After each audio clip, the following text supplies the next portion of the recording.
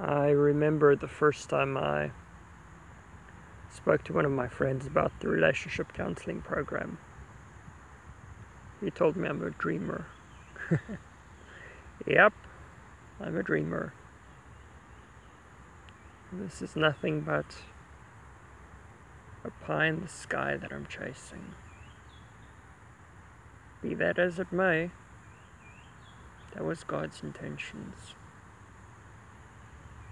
Michael, no one alive has ever managed to do what you're trying to do. I know. My Bible poses the question, can a leopard change its spots? Can an Ethiopian change his skin color? So can you who are accustomed to do evil, do good. This is the world we live in. It's a world full of darkness, a world full of sadness and pain and hurt and agony. We've messed up, and we've messed up so often that it's become second nature. The world we live in is full of pain and hurt and agony, and the dream of escaping the clutches of this darkness seems so unreal, so impossible, that I often wonder how we still manage to believe in heaven. Let us pray. Our Heavenly Father,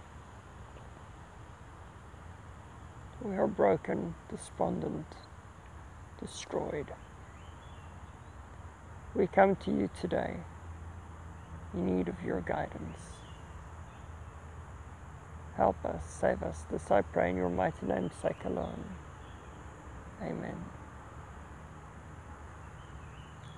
There is good news. If you turn in your Bibles to Genesis 1 verses 3, and you compare the original Hebrew with the English, you will find something astounding, to say the least. You see, the Hebrew for let it be and it stood fast is the same word.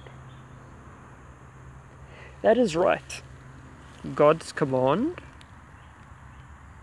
and the result is described by the exact same word. In other words, the words of God is so powerful that when spoken, they are the end result in and of themselves. God's principles do not require human intervention to aid their fulfillment. They happen with or without your consent. You might say, Michael, look at the world around you. This world is so dark. It's so full of hurt and suffering. Surely that cannot be the will of God, and I never said it was. The problem is that in order for love to be love, the one area where God's word cannot force its way is inside the human heart. I need to choose to do things His way. The value of His principles needs to convince me that I need them in order for them to become all they can be. You said, Michael, there's good news. Yes, there is.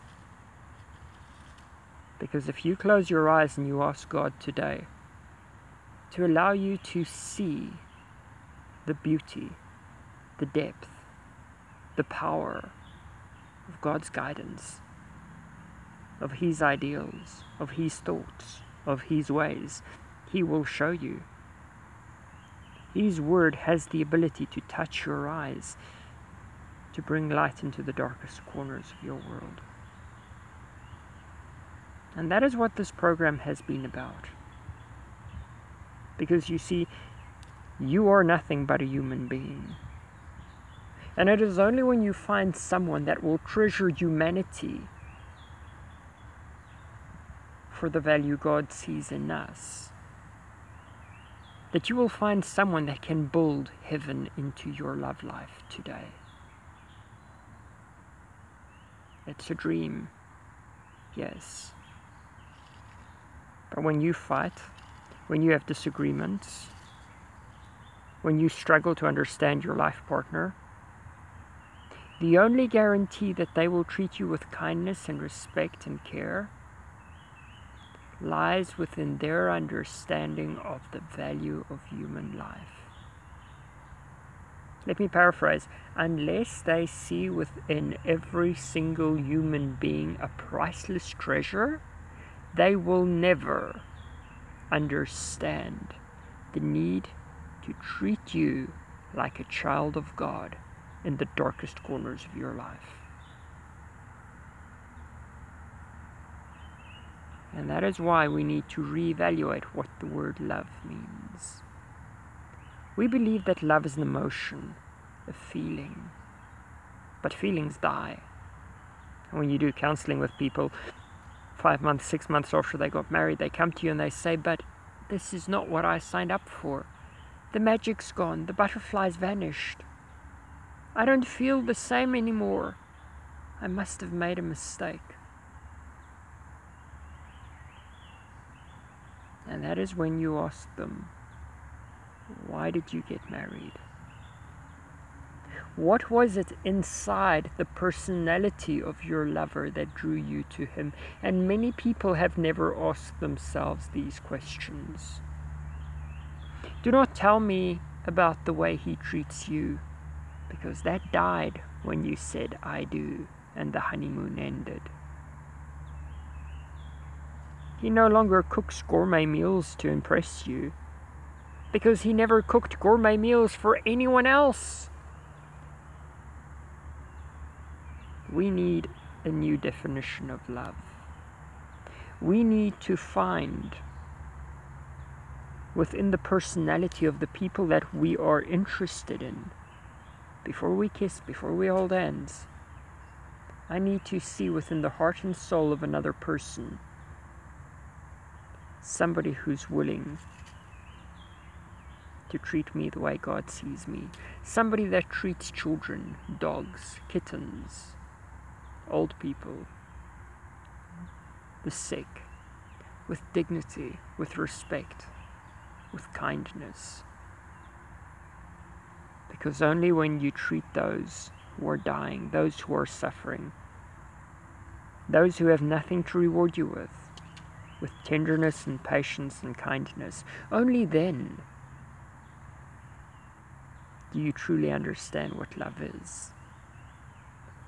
Only then can you know that your future husband or future wife will treat you the way God treats you when they are feeling down. Love is not about when there's smiles. Love is about when there's tears. Because even teardrops can paint rainbows when the light of God's love illuminates the human heart. Yes, we are summarizing, but I want to conclude with something more powerful than words can ever speak. You see, it is only by seeing God for who He is, by seeing the value of His principles, that I can find in obedience the blessings that Deuteronomy 11 wishes obedience to become. It is only when I see what God is trying to protect me against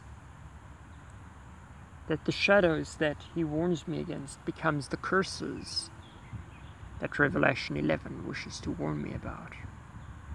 And then truly the blessings and the curses that God set before us will become real, because we will see through obedience the way to life, and through disobedience the way to suffering, heartache, pain, misery, and death. And this is the only way to conquer the void, the darkness that we have read about in Genesis 1 verses 2. It is only through the presence of His blessings, of His greatness, of His power. It is only through true worship that His presence can penetrate the darkness of our hearts, can set ablaze the nightmares, and warm our frozen souls. You do not need to live in a world of loneliness. He can fill the voids within your relationships. He can complete the missing pieces. He can still your fears. But in order for Him to do that, you need to appreciate the value of His wisdom. You need to follow His guidance. And then you will find in His great wisdom, care and understanding, something far greater than human inclinations, feelings, desires, hopes and dreams. You will find a reality that can kindle heaven itself within the confines of your home. You will find a place where you can take your shoes off and relax in the heart of a hurricane. This is what the exclusion zone was meant to be. This is what God desired when He said, "Come aside, spend time with me." This is what Sabbath was always designed to be, because you see, while we are focusing on what we should and shouldn't do, on not turning on the TV on Sabbath, on whether or not we should go shopping on Sabbath, whether it is a sin to wash the dishes, to sweep the floors, while we're focusing on the letter of the law, we're missing the heart of a being who yearns to walk with me, to talk with me, to be my friend, to hold my hand. Yes, my friend, the restrictions are there. The sacred day was designed to forget about everything. But when you create a void, emptiness returns. Sabbath was never designed to be a void. It was designed to be the greatest fulfillment known to mankind. That is why the original Hebrew says, or ends Genesis 2 verses 3 with the words, "so that it itself can create." Speaking of the Sabbath, God blessed the Sabbath day so that it could create. How can a day create? Of itself it cannot.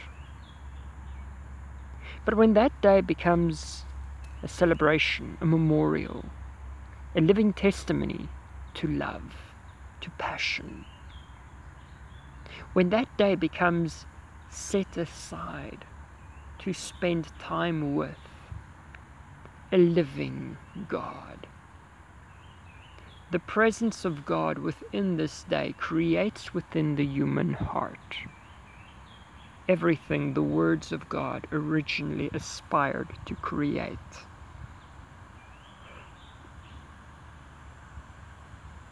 God regains the power to change anything at His will, because I am allowing His will into my life through the contemplation of His beauty, His greatness, His power, His wisdom. And the more I spend this day in awe of the greatest being known to mankind, the closer He will draw me to my spouse, to my children, the greater their blessing will become. They will become the breath of God, life itself. I'd like to end using my favorite verse, John 17 verses 3. And this is life eternal, that they might know thee, the only true and living God, and Jesus Christ whom thou hast sent. You can learn to live. Your dreams can find wings within the author of flight.